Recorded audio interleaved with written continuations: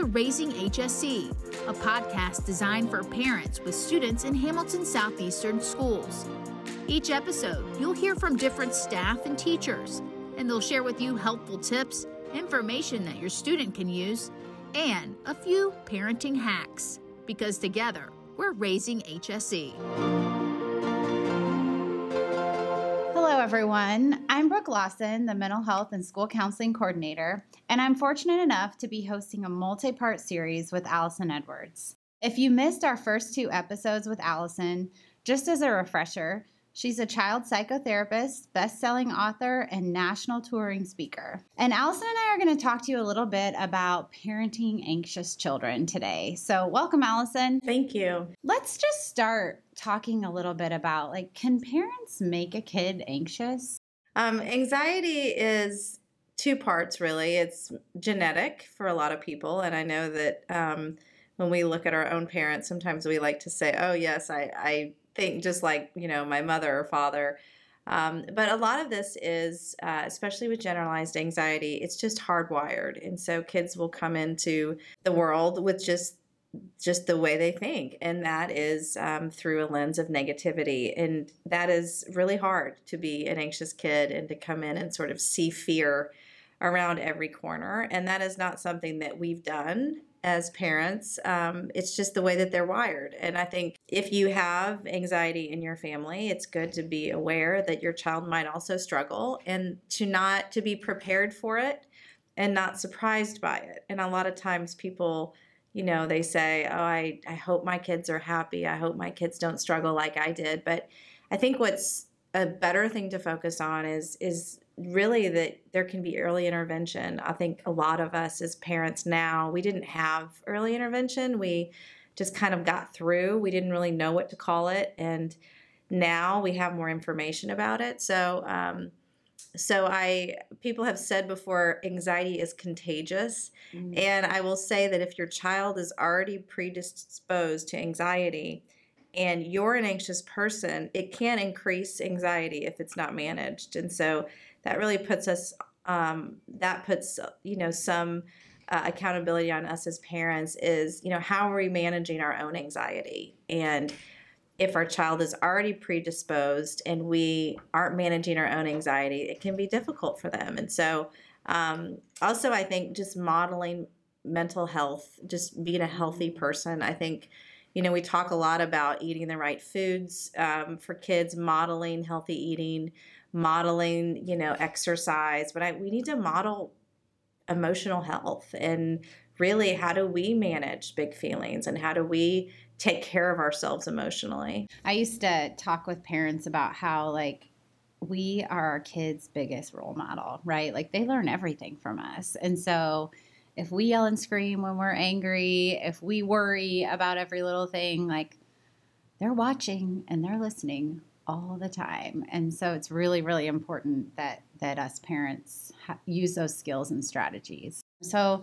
if I've noticed I've got an anxious kid, what are some of those do's and don'ts that I should be considering as I'm parenting them? This is an interesting question, and I think it's really hard as a parent because what is helpful is what is not really natural or is an instinct for a parent.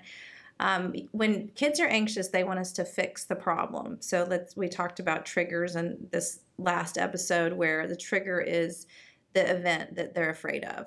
And so when kids are afraid of something, or something feels uncomfortable to them, they want us to fix it. And as parents, we often fall in that role of fixing things for our kids. And with anxiety, that is not what you want to do.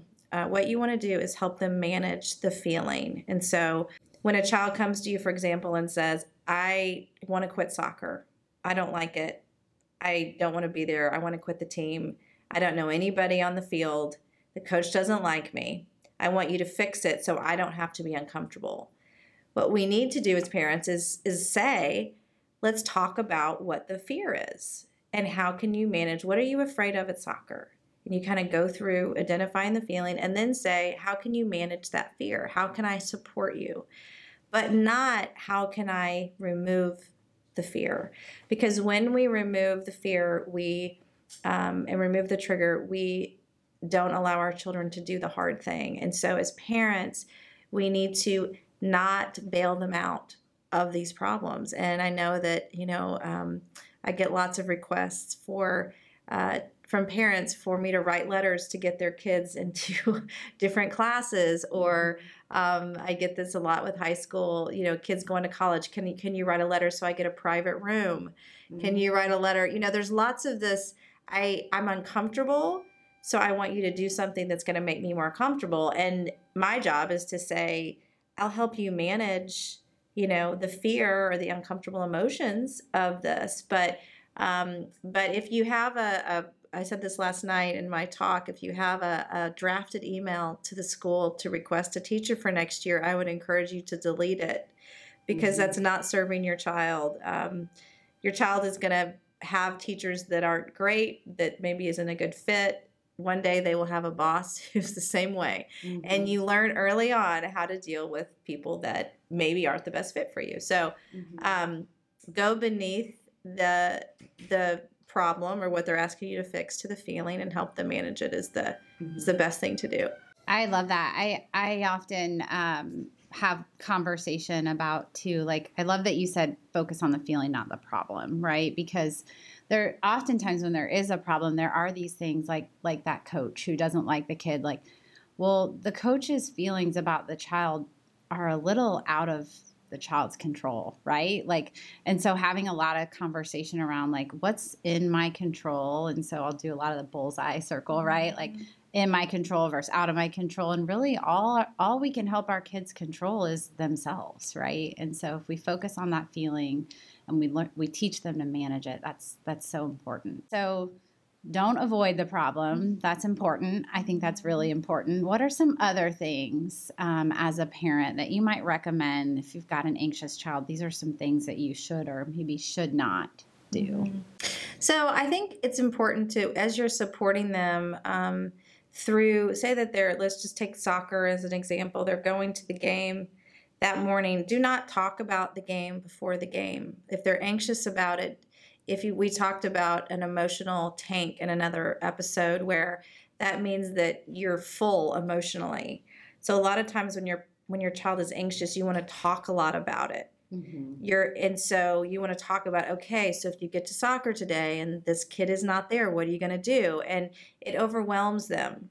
So when you're already full, you don't need anything else. So I would encourage you to not talk about, don't bring up the fear or the anxiety, or don't bring up the strategies ahead of time. Just if there's for example, school, a child doesn't want to go to school. On the way to school, you're not talking about school. You're listening to a fun song that they like. You're talking about, hey, when you get home tonight. But there's already, anxiety is fear of the future. And when you're moving towards the future, that triggering event, anxiety will increase. So during that time, you don't want to do anything to increase it. So that's something that parents say a lot to me as well. We talked about going to school all the way to school. It's like, don't talk about school on the way to school. Yeah. Listen to a song, talk about something else. And then when you get to school, do not show up early. This is something that a lot of times we think if we show up early and sit in the parking lot and talk about it, it's going to get better. That is not helpful. So you show up right when it starts, so there isn't time to think about it. And you want to have, like, during a school day, you want to show up. If a child doesn't want to go to school, you want to show up when all the kids are going in. So there's the chances of your child seeing a friend are greater. So these are things that you can do to support your child. Is just think about what is going to get them from point A to point B. So point A is where you are, and point B is the triggering event. And in most cases, what you can do is not fill the tank anymore. The tank is full. So on the way to school, saying, let's do a breathing activity. No.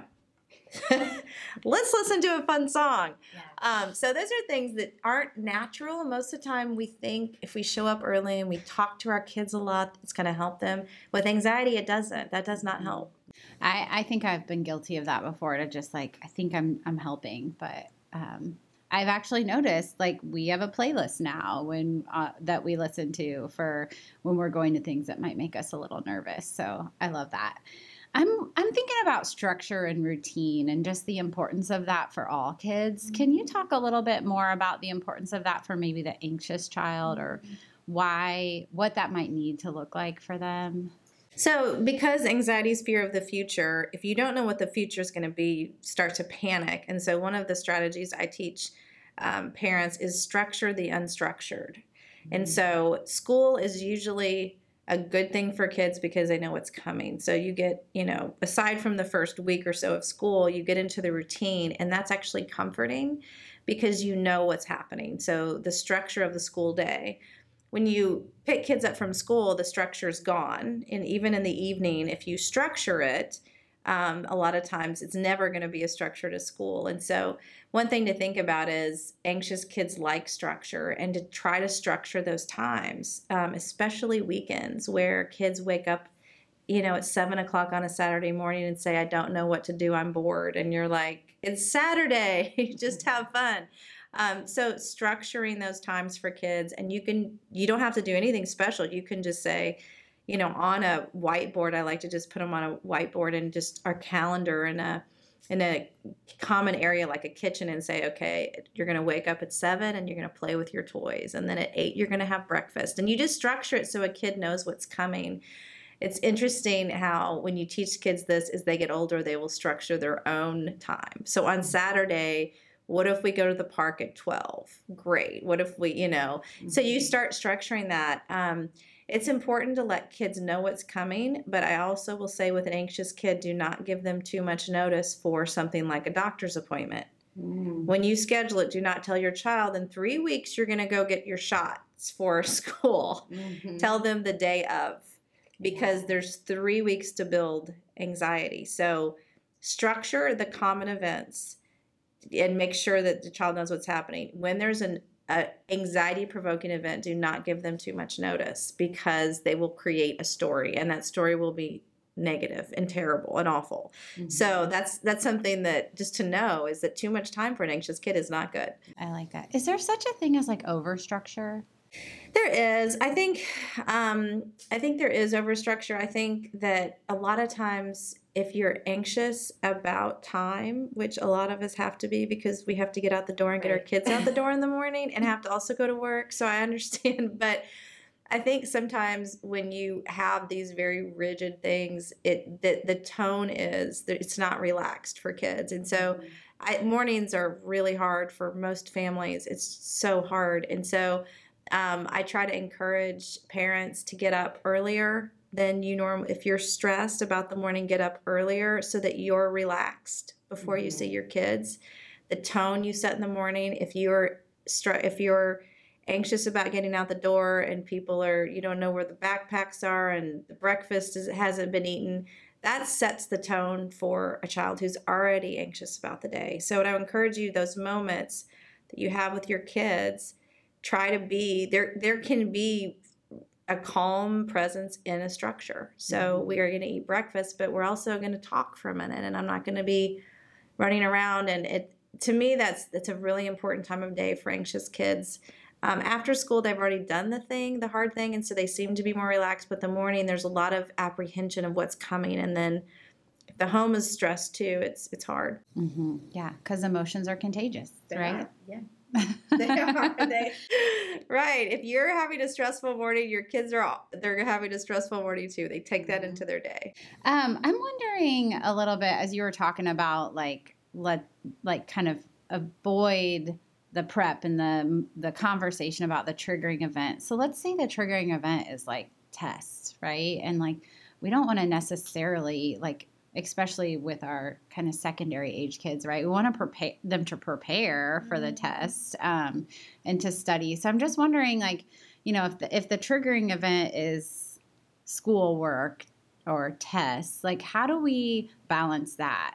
Anxiety can be really healthy in small doses, and kids who are anxious typically about school do really well in school because they're afraid not to. And so it can be a good thing to have that healthy dose of anxiety of, I have a test coming up, I need to study, I need to be on time, I need to be able to think. But what's important is to not let it take over your life. And something that a strategy I teach kids is called brain plate. And I say that your brain is like a dinner plate. And if you were to put a week's worth of food on your plate and have to eat it in one sitting, you would get sick. And your brain is meant for one day at a time, and your stomach is meant for 3 meals a day. And if you put more on your plate, on your brain plate, than one day at a time, you're not going to feel well. And this really breaks it down for kids. I just take kind of a paper plate and I make sections, and I'll say, what's on your plate today? And so if you have a test on Friday and today is Wednesday, you would study for the test. That's on your plate. But the test itself is not on your plate till Friday. And it helps kids really understand that you can prepare without being overwhelmed. And this happens for lots of academic things. I know end of the year testing, and there's all kinds of things that come up for especially high school kids, and standardized tests and ACT and SAT. And what you want to do is just say, like, you can prepare today. That's what you focus on. But actually test itself, it's not on your plate till that day. And I think one of the things that actually during COVID, and it was a very high stress time for all of us, that's the tool I used every day myself, is what is on my plate today.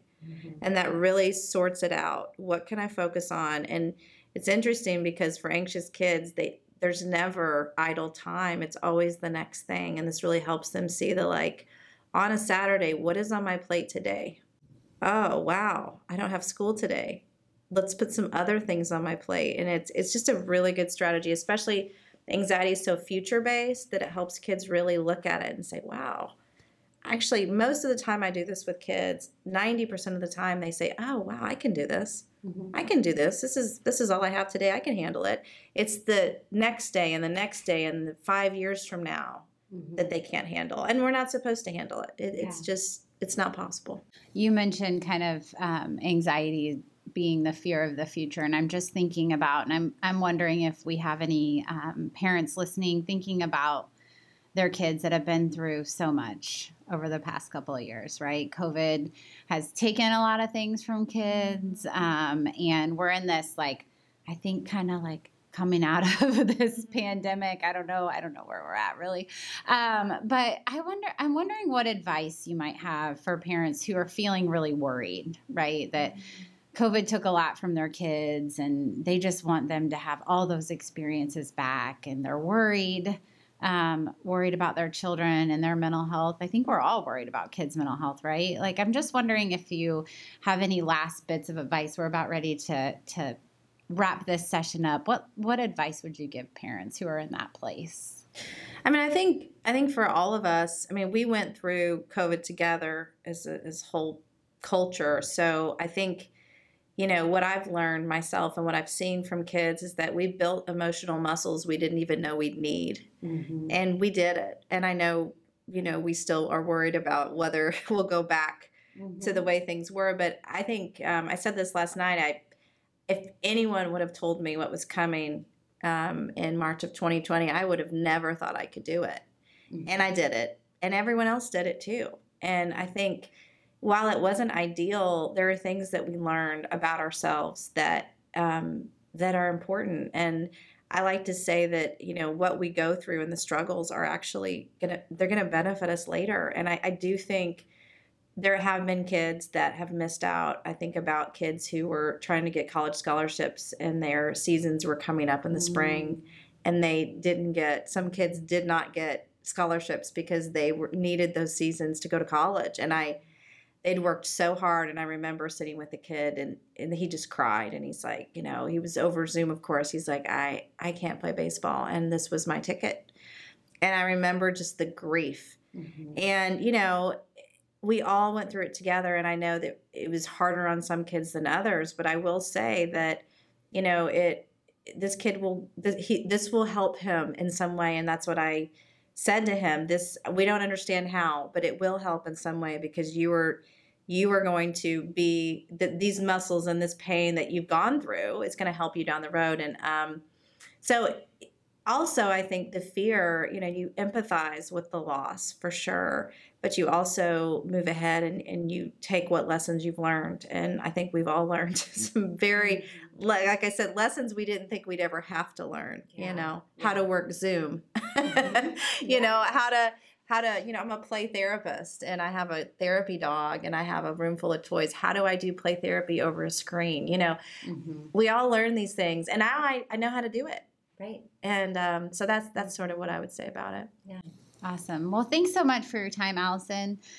This wraps up our third session of a 4-part series featuring Allison Edwards. Be on the lookout for new episodes in the coming weeks, and make sure that you subscribe to Raising HSE so you don't miss anything. Thanks for listening to this week's episode. We have more great content planned for future podcasts. Make sure to subscribe so you never miss Raising HSE.